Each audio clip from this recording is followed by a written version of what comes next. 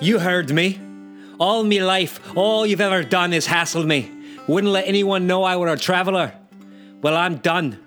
I kept the secret. Frankie's dead. No one knows but yourself and myself. Savage Town. Written by Declan Shalvey. Art by Philip Barrett.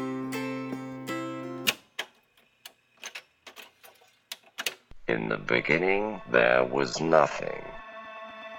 Then there were comic books. Once you enter our world, there is no escape. Comic exposure begins in 3, 2, 1. Welcome to the Comic Exposure Podcast. My name is Josh Buckley, and my podcast brogue is the one, the only. I'll be your wish, I'll be your dreams, I'll be your Travis Rats. Travis Rats here. I like that. Did you get the reference? Is that Sinead O'Connor? That's Savage Garden, bro. Oh. Because aren't we talking Savage Garden today on the podcast? Yeah, this is the Savage Garden podcast. No, this is this is the Comic Exposure Podcast, where we go back and look at 90s one-hit wonders. Savage Garden.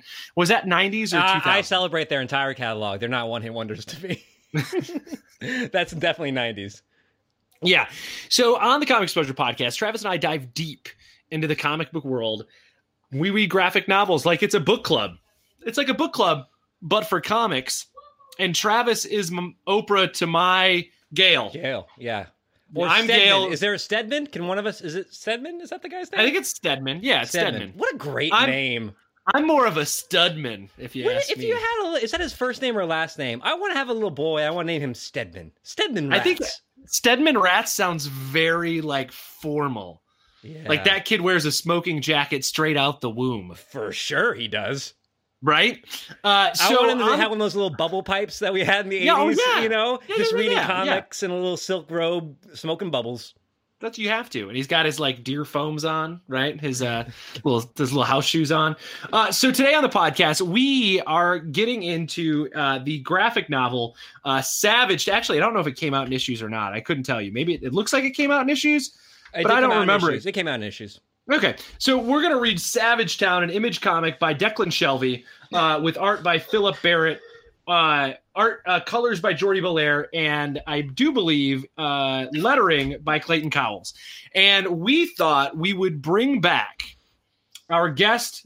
We're bookending almost the Marvel summer and with Andrea and quarantine. We're bookending the summer with Andrea is joining us to talk Savage Town. Andrea, welcome back to the podcast.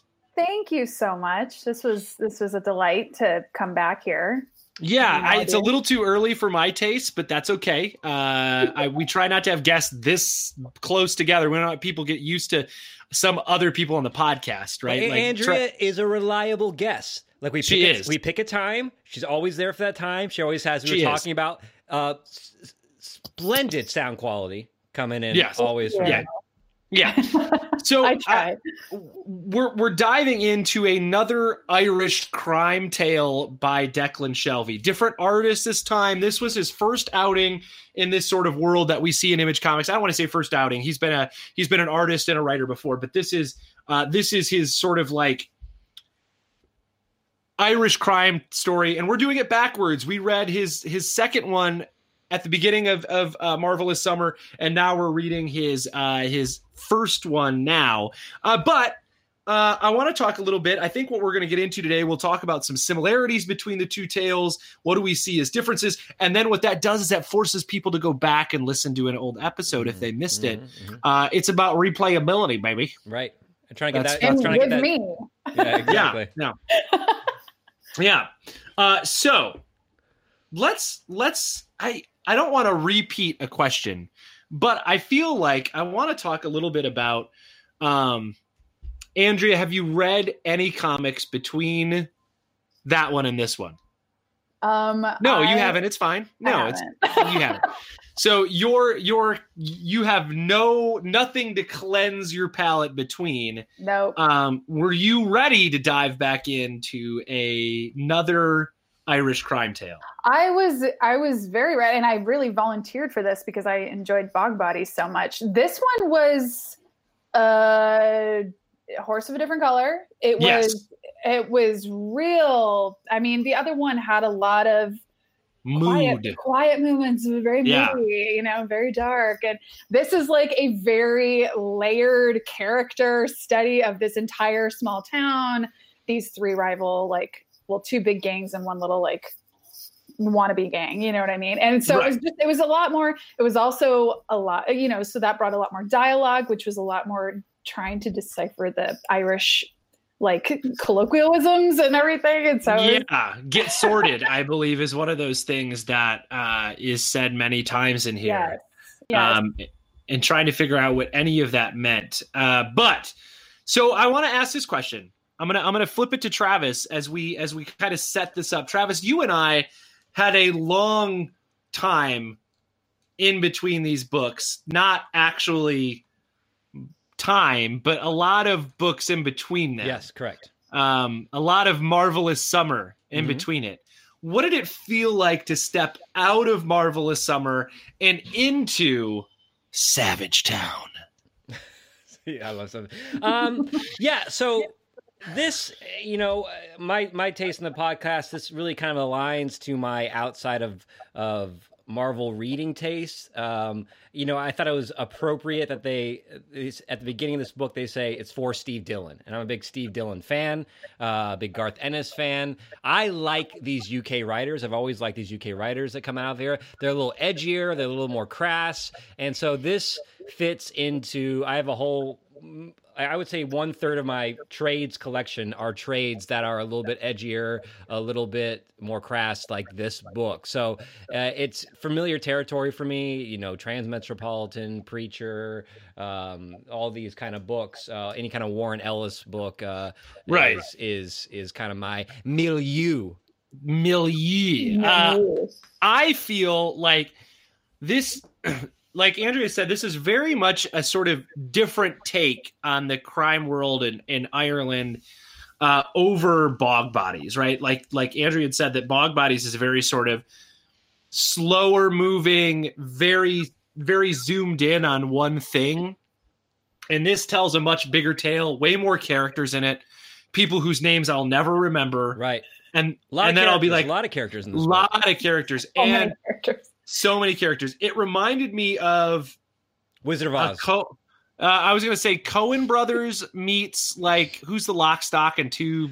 Guy Ritchie. That's what I was thinking. Yeah. Snatch and Lock, Stock, and Two. Yeah, it was very like Coen Brothers meets that, because there's a little bit of Fargo-ness to it. Yeah, and goofy happenstance, right? Yeah. Like the way things happen are very much there's a bit of farce in here, yeah. Yeah, so there's a little bit of that added on to that sort of that UK film thing, that you get with Guy Ritchie films and stuff like that. And it felt less moody than Bog Bodies did. Bog Bodies was a very moody tale.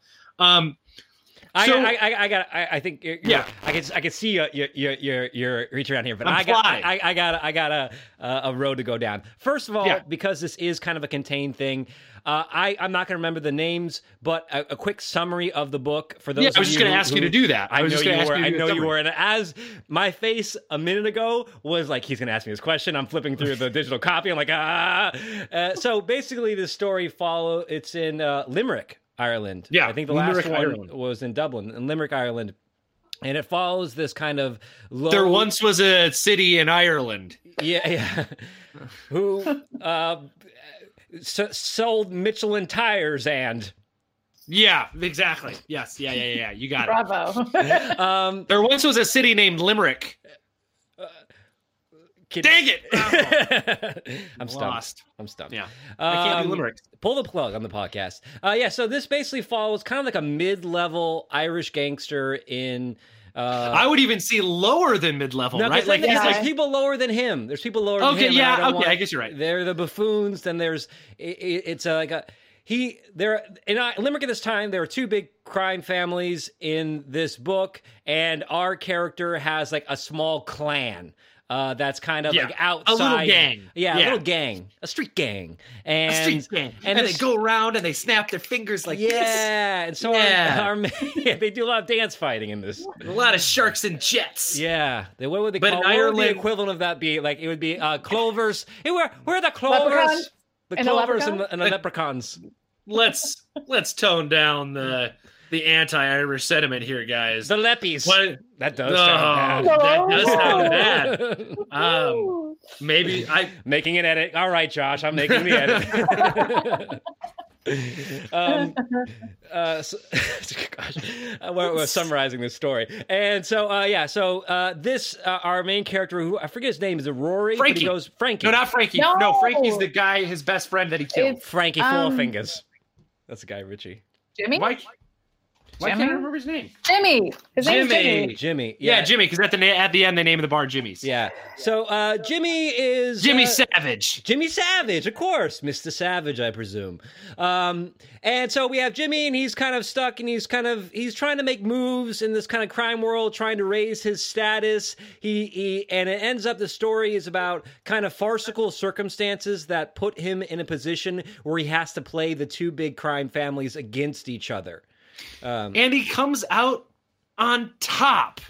Which is fun. When you read this, we'll have to talk about I don't want to ending. get there yet. Yeah. Well, I'll talk about the ending because you might have to explain the ending to me, guys. I don't know. I'm not sure. There's one piece that I don't understand. Yeah, and I think one thing I don't understand. Okay, yeah. So again, and that's a very bare bones summary that we did there, but that's kind of like this Irish tale. And so I want to start by asking you guys this question. We have read, this is the second Irish crime story that we've read, dealing with the mafia, Irish crime mafia. So when we think about stories with mafia, there's the Italian mafia, right? There's like the Jewish mafia, there's the Yakuza. What do you think, after reading two Irish crime stories, and we talked a little bit about Guy Ritchie films this reminds you of, what do you think is unique to an Irish crime mafia? What does it have to be an Irish crime mafia story as opposed to an Italian or a Yakuza or Jewish mafia?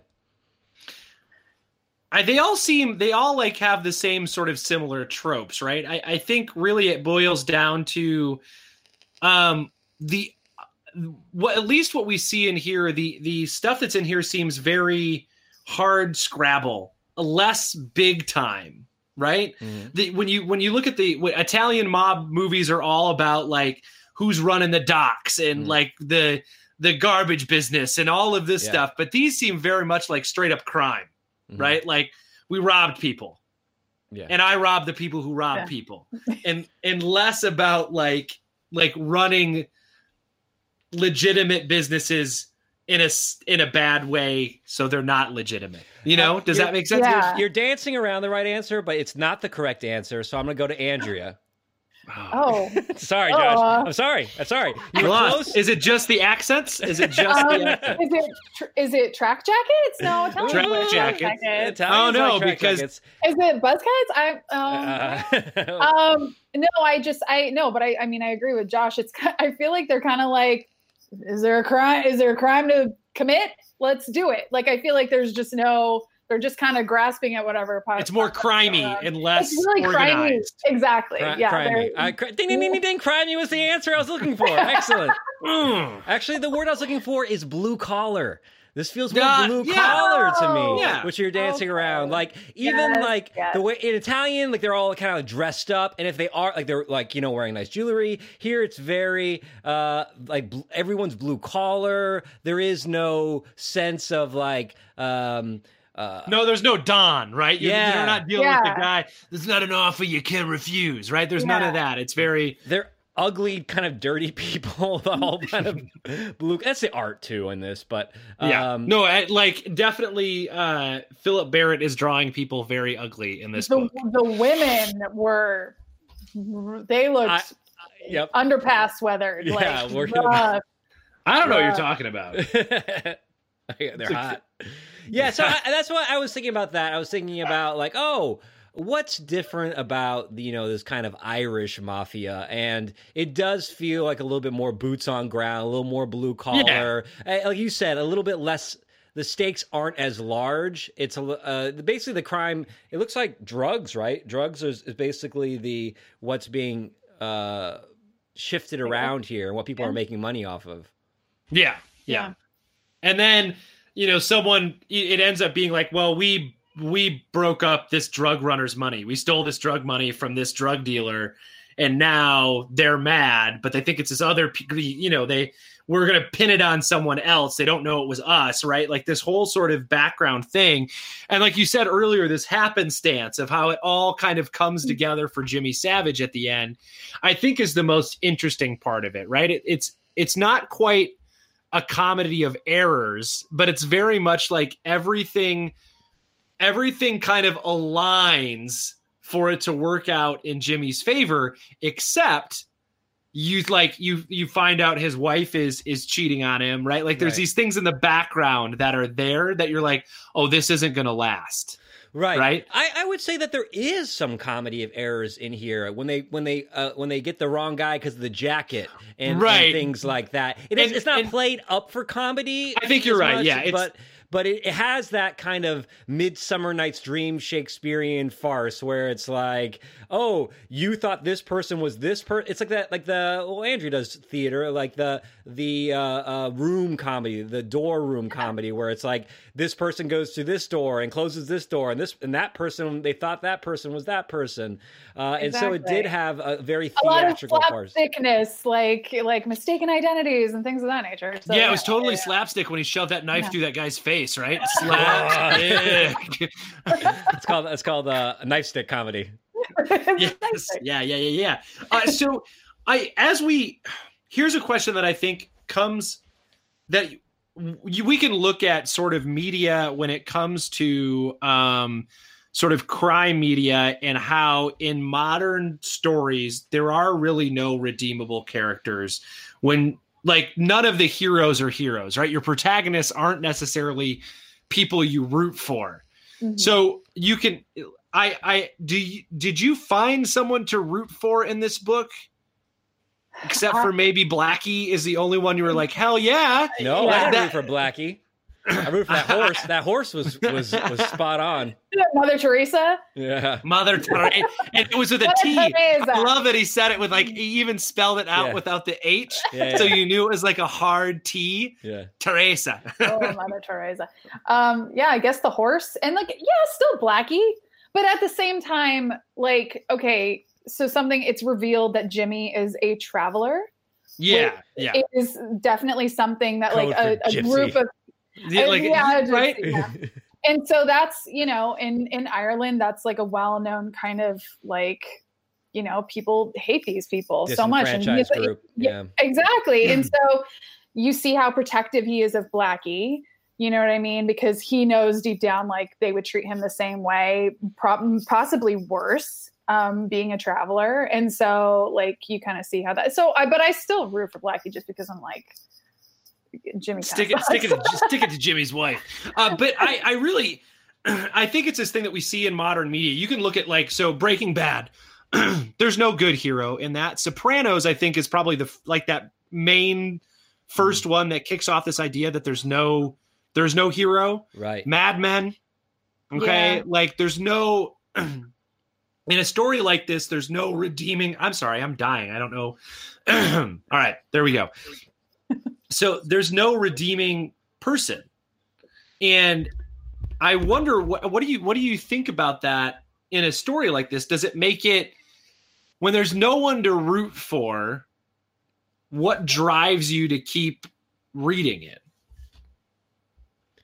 When all the players are dead. You're being very Shakespearean and coy right now, Josh. I think that this is. I like this. We saw it with his last one we read of his, and I like these stories. I like being able. I think when you have stories like that, you put your own moral compass on the characters. For example, you're like, Blackie is probably the most likable for you guys, and for me, I'm like, well, I think he's. I don't like that. Like, his friend, he stepping out on his friend who's really been having his back the whole time, and so I like that it. these great characters force the reader to put more of their own moral code on the characters. Right. Yeah. So, Andrew, what do you think about these kind of gray characters? What does that do for you as a reader? We talked about, are you putting your own moral code on it? Do you like these stories, or do you like to have a hero, identifiable hero in there? I don't need an identifiable hero. I really like these stories are so great for me, but I like it because I'm like, I don't give two craps what happens to anybody at this point. So like the crazier the story gets, like the more into it I am, because I'm not like invested or rooting for anybody. I'm just like, who's gonna like screw it up for each other. So do we run the risk of these types of stories becoming more and more popular, these gray stories with these gray characters in them, these morally ambiguous characters? Do we run the risk of like media making too many stories like that, so where all of a sudden like we've lost the idea of the traditional hero? Well, let me just say that I need a hero. Oh man. Okay, I had to get the song in there. Go on, Josh. Go on. No, finish your thought. I don't remember the next line. This has been light on the singing, so we really do. Something out in the morning light, I think, something like that. Yeah, out in the morning light. I don't think it's out in the morning light. That's be strong, and he's gotta be ready for the fight. Go ahead. But I think it's a weird line, because I don't want to say like we glorify bad behavior, because I don't think media. I think media does play a role, but I don't want to walk down the line of like Marilyn Manson ruins kids. I don't want to that gives a reference away to how old I am too. I don't want to drive down that lane, but I wonder when we continue to have no one to root for, are we just telling stories to watch people's follies? Are we just telling stories to watch people like muddle through the crap? And is that because we're muddling through the crap and we need to relate to someone who's just having a shitty existence? Is it just nihilism? Right. Is that all it is? Yeah. Is it just nihilism on the page? Is it the same thing that like people watch like not Desperate Housewives, but like Real Housewives and reality show for, where you watch it like as a car accident of just being like, ugh. Well, ugh.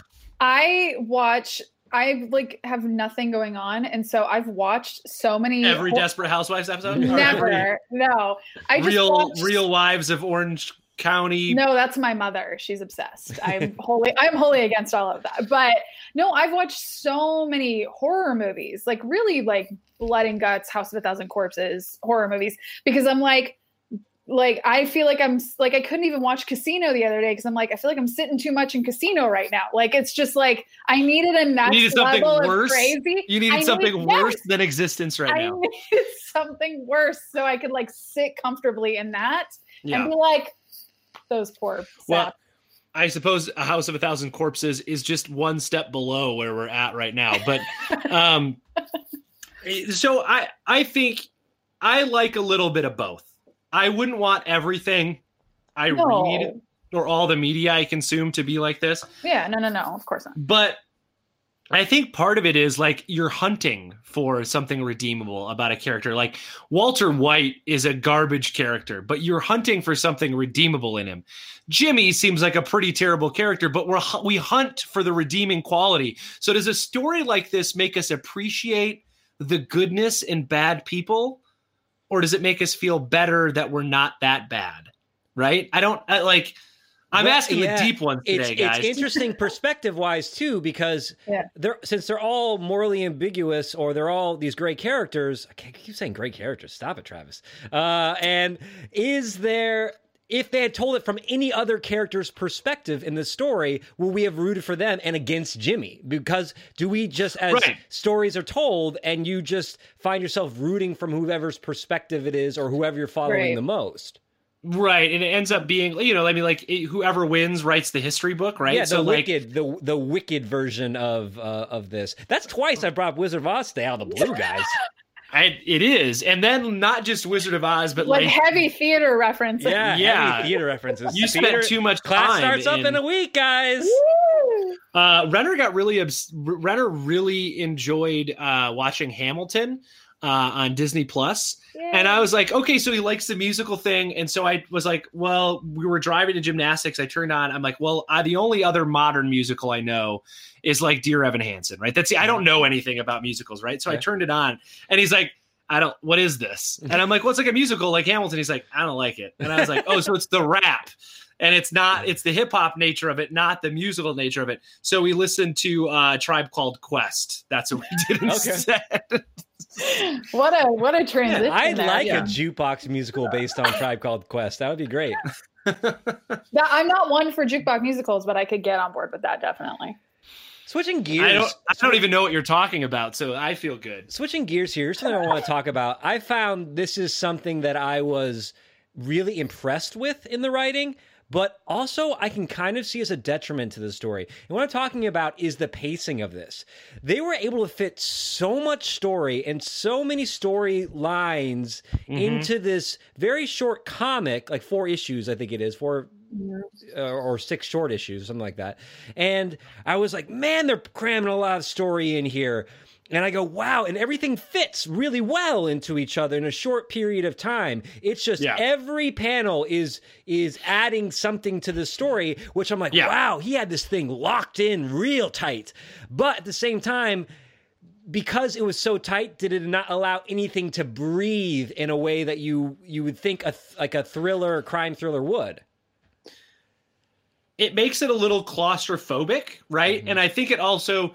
And there's a couple things. It could be the dialogue and the Irish sort of like colloquialisms that show up in it that make it harder to follow. But since everything is so stacked, I had to flip back. I'm like, well, okay, when did that happen? What was the character they're talking about? And which one's whose brother? Because you didn't sit with the characters enough. But I see this and it feels very much like this is movie paced. And not a lot of comic books that we read, Travis, end up being more TV paced, right? They feel more Netflix series. This feels definitely movie paced. Yeah, especially like Andrea said, Guy Ritchie, like Snatch style. It's like, boom, boom, here's this happening over here. What happened to those guys? Now we're over here with these guys. And now these guys. Now it connects. It connects this way. And it connects really well. And it's all stacking and connecting in a very sort of like you said, Travis, it's a very tight story. And like you, because I had to read it 2 times. I had to I wouldn't be able to come on here and say anything if I just read it for the first pass. But it's because everything is so stacked. You really had to read every single thing that was said because it could just be one little panel that has a major, someone died or whatever. Like I had to figure out what Frankie did. I'm like, what did Frankie? Oh, that was Frankie. Frankie got with fingered. The giant shotgun in the street. And I'm like, oh, that was Frankie. I had to go back because half of these guys look the same. That wasn't Frankie in the street. Frankie sold him out. That's why the guy tried to go shoot him in the street. See, there you go. I had to read through that whole section again. Oh no, it was Frankie in the street. Okay, You're right. Okay, I'm not crazy then. All right. Yeah. But you really, because sometimes, you just read a comic and you're just kind of like, you kind of just roll through it. You're coasting through it, right? Yeah, but this was really very committed, every panel, every word, and then digging through the accent and figuring out, like, who are they talking to? Why are they talking about them? What's going on? Yeah, so I get the claustrophobia element of it. It almost feels that, like, this was written as a movie script, and then they're like, well, I can't get this put up as a film. Let me just change it to a comic book. Yeah. I mean, even like there is no room to breathe, even with the visuals. Like every panel is packed with information. Oh, they're packed full of, and every page is really jammed. And I think some of the thing that's interesting about it is there's a lot of cinematic panels, right? There's a lot of like 3 stacked going on, where you get the very much like, and here's this beat, here's this beat, here's this beat of conversations. And there's a lot, it's a lot of short, snappy dialogue, but there is a lot of dialogue in a story like this. I appreciate it from the standpoint of, as we said, as kind of like a mouthwash palate cleanser from Marvelous Summer. I liked how this had that movie pace to it and how everything was in there. But going forward, would I like the majority of comics to be written like this? I like the fact that, as Josh, you eloquently put, that it does. I like a comic series that follows a movie type pace, like a saga type thing that stretches it out in kind of like a Netflix series kind of burn. Right. But I appreciated, from a storytelling aspect, how this thing was plotted within an inch of its life and done and connected really well. But at the same time, if I had to read comics like this over and over again, I would be like, just make it a movie. I think two more issues would have maybe give a little more room to sit with some of these characters. Yeah, a little time to breathe. But if they were oversized, 4 oversized issues or what it is, because it really is a very fast paced sort of thing.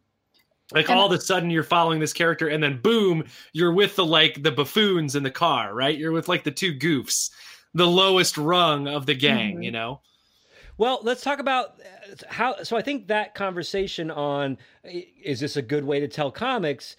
I think let's look at the end then, because I think we have some questions about the end, and decide if that the feeling we're left with at the end, is it affected by the pacing of this? If this was paced differently, would that have changed our feeling towards Jimmy in the end, and how much we cared about those characters? So, in the end, things seem to work out for Jimmy, right? He's able to con both the families into basically killing each other. He makes away with the money, and now that the big 2 crime families are out of the way, that leaves room for his kind of clan to be the number one in Limerick. And Jimmy opens up a bar, but it's like the bar that he was in earlier, but now it's his because it's not owned by one of the other gang brothers, And the last few pages, there are no word balloons. It's just showing you pictures of all the ancillary characters, like the British guy. He's flying back to London. Some of the redneck crime family are standing trial. The horse is living the good horse life. The cops is watching Jimmy, right? Like one of the cops is watching Jimmy. Blackie is continuing his affair. But then, and the mother is looking at a photo, and then we turn, and then there's a prison scene, and there's a character who looks a lot like Jimmy. Is that Jimmy's brother? It's Jimmy's brother, because the picture is the mom looking at her 2 sons, and you heard Jimmy say, "I've always been the runt of the litter." That's the fight they had earlier. I was going to ask if the brother had been brought up before, and he had been brought up very, very... Very briefly. Wow, okay, Unless I missed another reference to him, that seemed to be one of the only quick references to his brother. And then you're setting it up because his mom is looking at the pictures of him and his brother, and then his brother is out of jail, but you don't know why was he in jail. What does it mean that now he's out? Are he and Jimmy, you can only assume that it's not good, right? Because you can see all of this stuff happen and it doesn't look good, right? Like Frankie's brother is the one who's painting the sign, and Frankie's brother gives him the evil eye outside. And you're seeing that's Frankie's brother. Yeah, because that's the guy who Frankie's brother. He's like, "Where's your brother at?" earlier on, and that's how he finds Frankie. And then it ends on something that I think was an assassin. I thought that was an assassin that the person was talking to in jail a couple of panels before that. No, that's Frankie's brother. And then what you get, and this is just to talk about the end of the book. The end of the very last page shows you that this little podunk town, where it can be run by goofs like Jimmy, is going to end because they're building this real fancy high rise in Limerick. And so the age of blue collar crime. Oh, wow. So Josh, I didn't even pick that up. Yeah, everything is stacking against everything in these last panels is stacking against Jimmy. It feels like, well, Jimmy won, but then you've got all these guys. You've got, okay, they're going to talk in jail.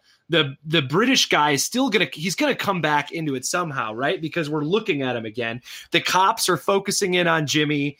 And then I think the horse is taking a shit right? If you want to think about it, if you want to think about it that way, like if you want to think about it, that way, then you've got like all of this kind of showing that horse is everything's going wrong. You've got the people in jail are kind of chatting, telling someone on the outside what's going on. You've so got, this is obviously meant to be a continuing story then. Well, I don't know that it's supposed to be continuing or if it's just supposed to make you go, this doesn't last for Jimmy. It seems like this is his fleeting moment. He thinks he's made something of himself, but he really hasn't. Right. If I were Jimmy, I would have named the horse Winnie. So it would be Jimmy and Winnie. Plus Jimmy also Winnie? horse Winnie. Why? Hey, why the horse though? And it pooed. And it pooed. Why the horse and why the I don't know. That was something that was I was like, this has got to mean something. You know what? If it doesn't go on, like if the idea wasn't to like leave it as a cliffhanger, I kind of like this because this is something where you would leave a cliffhanger and expect to see more. But I don't really necessarily want to spend a lot more time with these characters. I think that I like this. We've read. Most people have read enough or seen enough of these kind of crime stories, blue collar crime stories, to know that the cycle continues. So do we have to see the cycle continue, or can we just project what we know is going to happen to these type of characters? Right. And like bad things happen to bad people. And that's what you're seeing at the end of this, right? Like you see this victory for Jimmy. He tells off his mom. He's going to run the bar. Like he like separates himself out. But really, this is like the tiny peak before everything crumbles down again for him, because he's shown that like, yeah, by happenstance, he gets to be in charge of this stuff, but it wasn't because of him. Right. I don't think he was actually trying to I feel like you guys are making him a little too clever. Like, I don't think he was actually trying to pit the families against each other. They were covering up the fact that they kidnapped the wrong guy. Right. And they ended up, they put the money in a box and they put the dude in a box because it was one of the Hogan cousins. The comedy of errors. Yeah. Right? I love that he only drills one hole. One hole because apparently he killed a hamster by putting a hamster in a box. And that's a very like throwaway movie line, right? Because you would hear him say it as opposed to, I think sometimes in comics, when you read comics, you read a line quickly. That one would have sat in a movie in a different way. Yeah. And I think it would have hit harder. But here, like, you kind of like, if you blinked, you missed that idea of like the foreshadowing going in there. Like, oh no, I know to drill a hole, because if you don't drill a hole, they die. Right. But if you only drill a hole on one side of the box, then you slap it up against the other box. Bad shit happens to the dude inside the box. And I think that's so he wasn't even like, he didn't have a grand scheme. He was just trying to cover his ass. And that's what this happenstance, right? Yeah, he wins by farce. Yeah. But so he's, it was hilarious. Can we talk about the beautiful track jackets in this book? Just the detail in the track jackets, the care that was taken in like some of these sweaters that were in here. Are we doing a segment called Talking Track right now? I think we're talking track. All right, here we are. Welcome to Talking Track with Joshua Buckley, guest with Josh and Rad. Yeah, here we go. So we're talking track today. We're talking track today in Savage Town. What's your favorite track, guys? What's your favorite track? My favorite track jacket is the jacket that gets their boy killed. That one with the weird leopard on top and like yellow leopard on top, blue on the bottom. Kung Fu Enter the Power Man Kung Fu jacket. It's a straight up. I have no idea what's going on, but I love it. I imagine the blue part is like, it's like it's nylon. It's like it's nylon, and then the other one's like a sateen. Like the leopard part's like a shiny sateen like fabric, and it's just it's glorious. Great I like track jackets. I like the gal with the purple track jacket, and she's got those wild sleeves on her. She's just the women. That whole sequence with the women is one of the you watch like British television because you're an effete snob like I am, and then you see this sort of very much these characters show up in British comedy all the time, or UK comedy, or it reminds me, for us, it's that sort of Peggy Bundy, right? Peggy Bundy, or the wives in Goodfellas. Right. Are all just looking. Yeah. The great track jackets. But the other one that's really good is there's one, I think he only wears it really briefly. The green one? The green one where he has green leopard print. And like a neon green stripe down the side of it. Yeah, I'm looking at that one right now. That's a good track jacket. That is also a good track jacket. And I think that leads me to Jordie Bellaire just being a great colorist, right? We've talked about how good she is on other books she does, but she does a really great job on this book. Well, just everything is so drab in the setting and everything, and then just all these colors just really pop out at you, so it kind of bumps it up a little bit. Right, and I love there's a great amount of mood in some of the dark panels that she's able to kind of color in with the headlights and the tail lights, and the bonfires. And that's kind of a really that's a fun way to do it. And we saw that play with the tail lights and the headlights in Bog Bodies. Mm-hmm. It's not as deliberate here, but it really does set the mood when you see those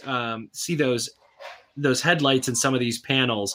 And then she does a really good job of like, well, I'm going to set the mood with this bright red background, right? I want this panel to be striking. I want the characters to stand out. So I'm going to do this. There's one panel that might be my favorite panel, so I'm not going to share it, but there's one panel where I think she does a fantastic job using those tail lights, but I digress. So what did you guys think of? I was going to switch gears to art. But do you have something that's what I'm talking about. Well, this is the second Declan Shalvey book that the art has. The characters have been ugly, right? Yeah, and that ugliness reflects that disenfranchised class of people, and there's no pretty people in this book.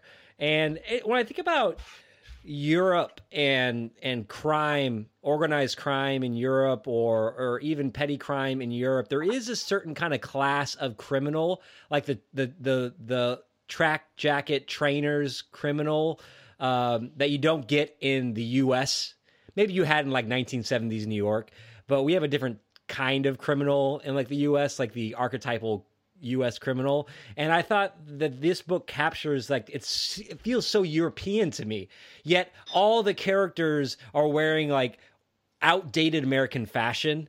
And I thought that was a really cool art detail. I don't even know when this is supposed to take place. What era? I think it's early 2000s. I was going to say it feels very late 90s, early 2000s because of the track jackets and because it very much mirrors that same stuff you see in The Sopranos, right? The sort of, instead of a velour track jacket, these ones feel more nylon. Yeah, like starter jackets. Yeah, a quality starter jacket. Yeah. What are your thoughts on the art, Andrea? I mean, it's just, oh gosh, everybody just is just so nightmarish looking. I do love how the violence is just so bloody. It's just really graphic. I don't want to talk about my favorite panel yet, but how it's just a gore fest, and I think that's great. But no, it's not as dark as Bog Bodies, like dark, tone wise, but I think I liked Bog Bodies better, but I think, I don't know. I think it's good. I like it. I like the art in Bog Bodies as well. It felt a little bit more artistic, like tone, tone setting. I feel like this is just so much. This is so much. You know what I mean? It's just everything's just packed in here. So it just kind of, Yeah, it definitely is jam-packed. But I think Philip Barrett does a really good job with facial acting throughout. And sometimes it's so pronounced. There's a scene where his wife is yelling at the husband of her friend who beats her, right? Yeah. And her face goes, and she's the only one who looks like the least ugly out of characters, right?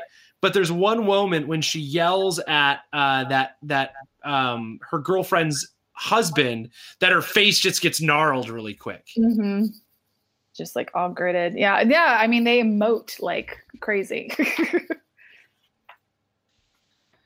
But overall, I really do. We talked about the bloody nature of it, and I think that's that sort of.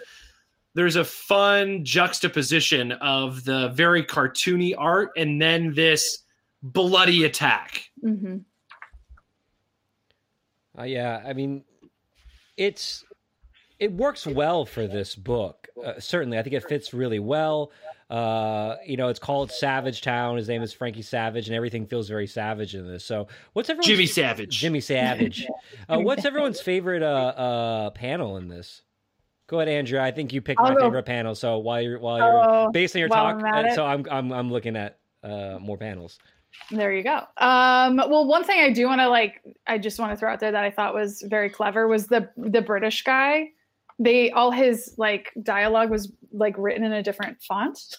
Oh, I didn't even recognize that. Yeah, it made it it was very proper. He spoke totally different than everybody else, and so I thought that was clever. But that's not my favorite panel.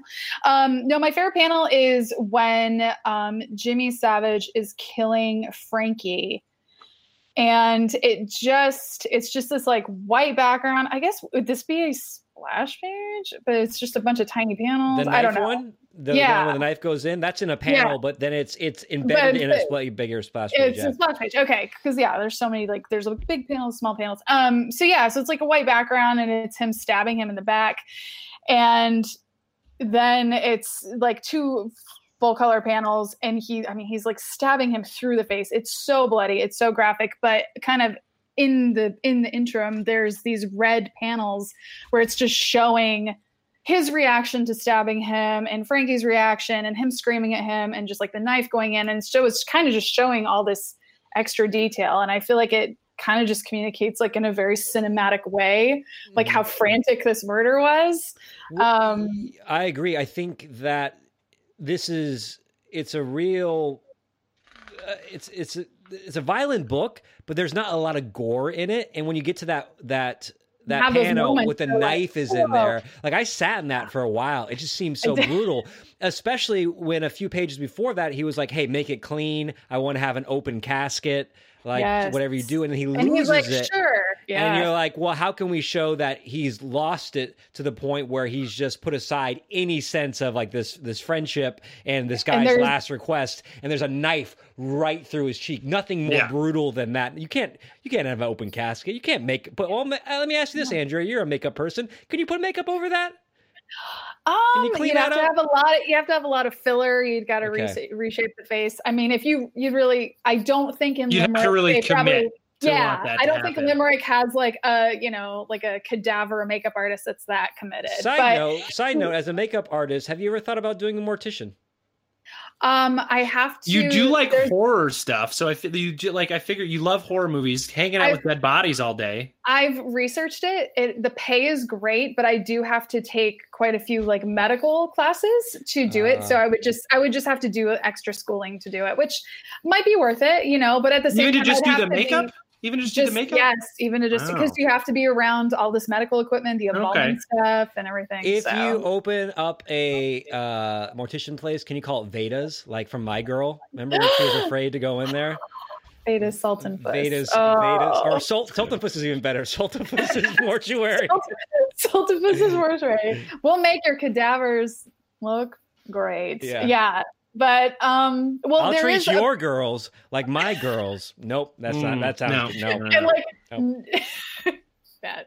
And the reference would just be lost on anybody younger than. It's like trying to name a mortuary after those faux restaurants. You know how faux always have faux show or There's a pho truck that's it's the fucking food truck. Of course. Yeah. And there's the Sofa King up in Scottsdale. Yeah. Well, there is about the panel though. There's the one thing that does trigger him to actually stab him in the face. Because he says, "I know your secret." Yeah, he said, "I know what you are," and so he's like, "You're a traveler, man," and he's that just throws him in a blind rage, stab him in the head. So yeah. But and then that's when he says, I'm the type of guy who never settles down. I'm never in one place. I just roam from town to town. And when I find a girl, the one I love the best, he just tears open his shirt and there's a little Rosie on his chest. Yeah. When I find the girl. My panel is this one right here, because I think it is when he kills Teddy. Yeah. When Teddy shows up after the shootout, he's still alive. He's going to kill Jimmy. You get 1, great track jacket. You get 2, the tail light highlight of like him. In Bog Bodies was used a lot, right? Yeah. Like in Bog Bodies. Making him look even more like menacing, and then he just has the knife in his hand, right? Like you don't bring a knife to a gunfight unless you're Jimmy Savage, because you're savage. Exactly. Which is the line at the bottom of that panel. I'm not hard, kid. I'm savage. Guns are hard to get your hands on in Europe, you know? Yeah, a little tougher. A little tougher. Yeah. What's yours, Travis? Mine also has guns in it. Mine is this on Digital Reader, page 96, bottom panel, where you have the guns are all lined up. But look at the background, how they show that there's more people in there. They just sketch out the guns being in there. I thought that was an interesting device or technique that I haven't seen before. Like, we're just going to use squiggly shading in the shape of arms and guns to symbolize that there's more people on there. And I don't think that's in the book, like anywhere else either. At least I don't remember seeing something. Yeah, I haven't like seen that trick used in comics before. So I always keep an eye out for things that I haven't seen done before in creative ways. Like especially simple things that show a lot. You know, like let's do the bare minimum creatively to get the biggest punch. Yeah. Right. One of the things that I often like is when there's just the motion line. Yeah. A little line in a comic book that shows you, like, I move the gun from here to here. We saw that in Wolverine a lot. Yeah, that last Wolverine we read. Was it just a lot of... And then Mitch Gerrits uses that a lot. He does a lot of, like, whoop, like this little tiny line where, like, I'm going to eat a chip. And so to make it feel like... Because his art style is sometimes a little more... It borders on, like, realism. And so just to get that little kind of swoop makes it look very much like, oh, that's right, I'm in a comic book. That's sort of it gives it a little fun. I love that. Fun. So we've read 2 Declan Shelvey books, both Irish crime short pieces that, you know, graphic novels, and even if they're collected together. Kind of give me your thoughts on, do you want to see more of this? Who would you recommend? Like, who is this for? Does this have more of a universal appeal? Who would you recommend this to, Andrea? Oh man, I mean, you could do Declan Shelvey in general, or this book specifically, whichever.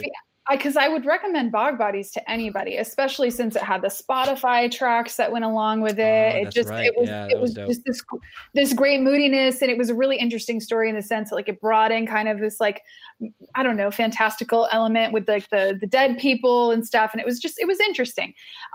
This one is, I mean, gosh, it's a lot. So it would be someone who probably reads comics and can be a committed reader, because I would just not hand this over to any friend and be like, hey, read this, because it's a bit of heavy lifting to really, you know, get all this information in, and you really have to, like, read every word of it. Yeah, and some of the words, unlike Bog Bodies, a lot of stuff I could figure out. Some of the language in here, I just couldn't. I'm like, I'm not even going to waste my time. I could Google it, but I don't know. Yeah. No, the only one of those words where it's said just a couple of times. Yeah. I just kept thinking, like, yurts, like the little house. And I'm like, that's weird. It's like, yes, I think, like, for sure. But if I hadn't watched Dairy Girls, I wouldn't know. I knew, thankfully, a lot of the dialogue in this. Like, I knew what a lot of the clothes. Is there a horse that shits in Dairy Girls? I think there would be, because they're called Dairy Girls. Is there a lot of dairy scenes in there? And follow-up question, is there a horse that shits? The main character in Dairy Girls is not a girl from Dairy.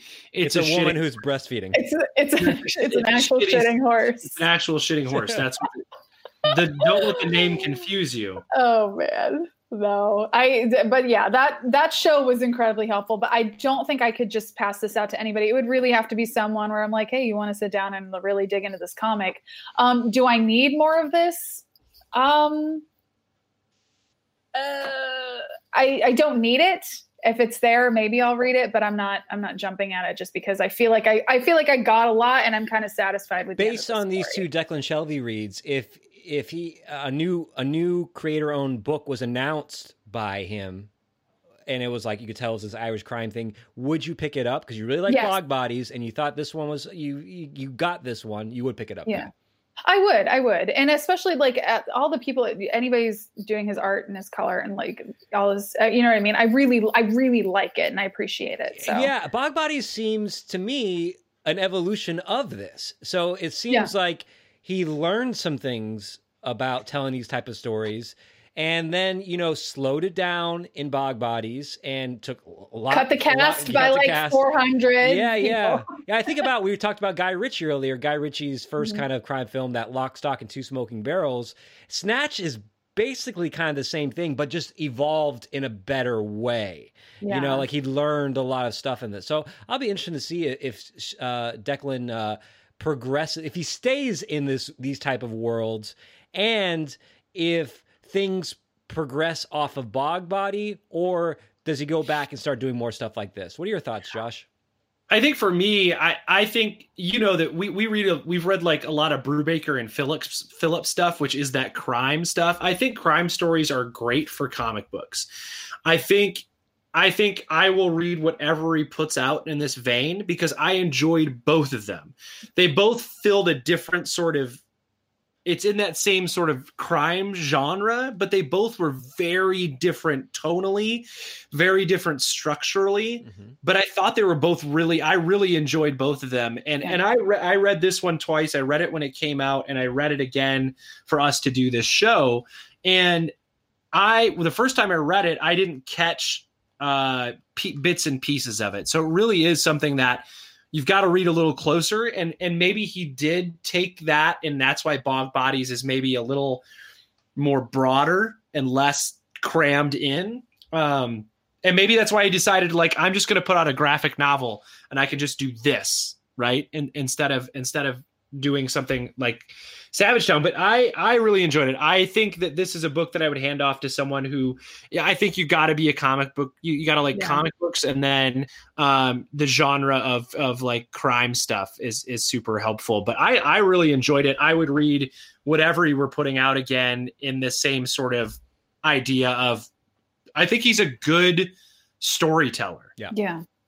When the dialogue is heavy and there's a lot of characters, he does it well because it's tight. It's a tight story.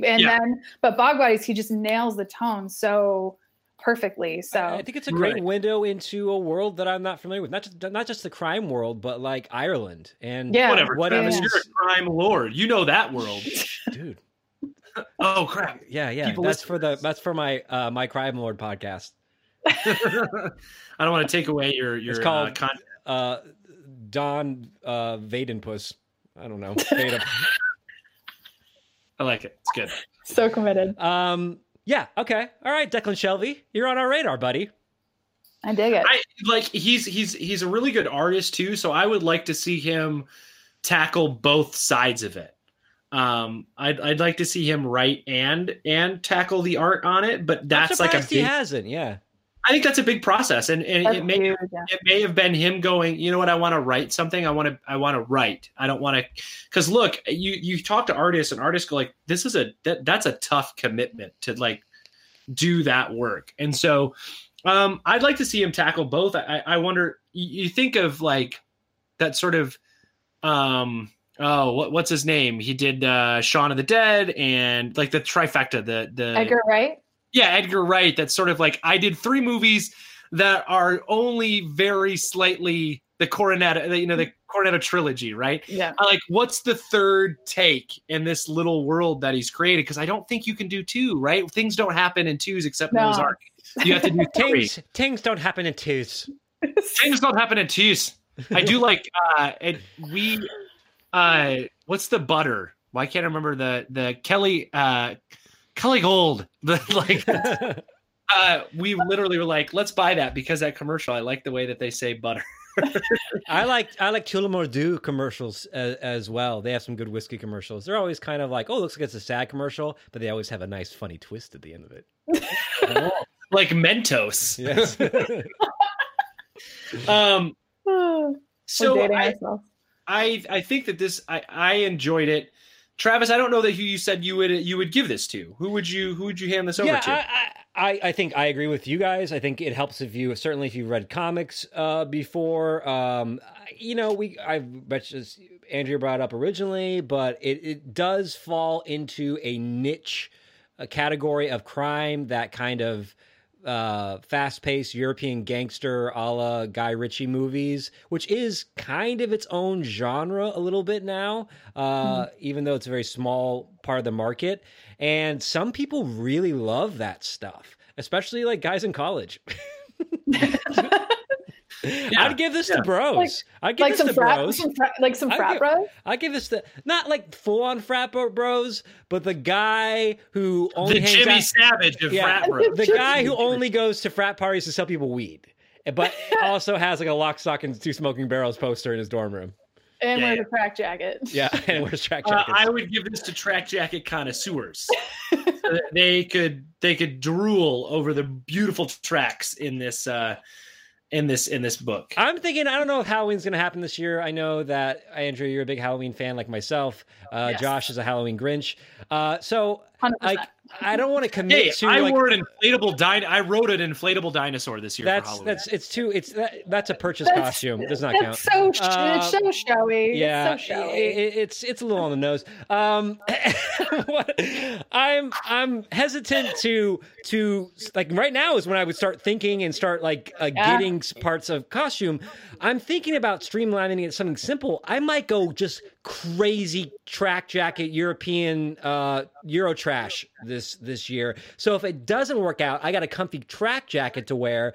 But if it does work out, it's something you can just put on last minute. Oh, we are going to do something Halloween-y. I'm going Euro trash track jacket medallions. I don't want to be confused with Run DMC. So it's got to be something really kind of floral or leopard printy, something like that. It's got to be some secondhand, like thrift store business. It can't be fresh. It's got to be a little crusty. And my trainer's got to be on point. Yeah. They gotta be. My trainers. So, ladies and gentlemen, I want to thank you for tuning in to the podcast. Andrea, thank you for being a guest on the show yet again. Always a pleasure, John. I'm sure you might be back with us around the Halloween times when we do our spooky book. Yes. We might bring you back for a book that is spooky. I do believe it's called Heads in a Basket. 8 heads in a no. It's something. 8 heads in a duffel bag. No, it's not 8 heads in a duffel bag. It's basket full of heads. That sounds fantastic. Stephen King's son wrote is writing comics, and this is one of his books. Well, he's my favorite author. So if you Stephen King or Joe Hill, Stephen King is my favorite. Okay, there you go. There you go. But, yeah. He doesn't free, so King doesn't stick the landings. I can't do it. It's few and far between, but I still appreciate it. I like his novellas. I like his short stories way better. But anyways, you know what? You know what I say every time I close a Stephen King book? I say, I'm glad that's done. So fucking King. So fucking King. It's good. Yeah. So fucking okay. So Andrea, thank you for being on the show. Travis and I want to welcome all of our listeners to go find all of our episodes on Spotify, to follow us on Spotify, or to subscribe to the podcast on iTunes. You can find all of the episode notes on the website, www.comicexposure.com. You can click on the merch tab, find yourself some sweet Comic Exposure gear, drape yourself in billowy soft Amazon shirts with Travis and I also draped. Yeah, capes. It's a double drape. The cape drape. We've got the cape drape on, and we want you to get that. You know what a sick Halloween costume would be? You could go dressed as Travis and I, wearing your as podcasters, headphones, podcast mic, and a Comic Exposure T-shirt. Mwah, you're good. Yeah. Don't wear one that people know. Don't wear like a 538 or like I don't listen to many podcasts that are important now. Don't go with your Joe Rogan experience. Yeah, don't go with your Mark Maron T-shirt. Find a very niche podcast, and what's more niche than us? Go do it. Anyways, thank you for tuning in. Travis and I will see you on our next episode. We are talking about, we got the list of books. We've mentioned them on the last podcast. I don't have it in front of me. I'm not going to tell you. Some of our upcoming books include Pulp, include Alias, include Wonder Woman, Black Label, John Barker, Black Label, Basket Full of Heads, Judge Dredd America, all coming at you. They're all coming at you. If they haven't come at you already. Right. Who knows what order these are going in, guys? Who knows? But anyways, have a fantastic rest of your listening day. And Travis and I will see you on the next trade.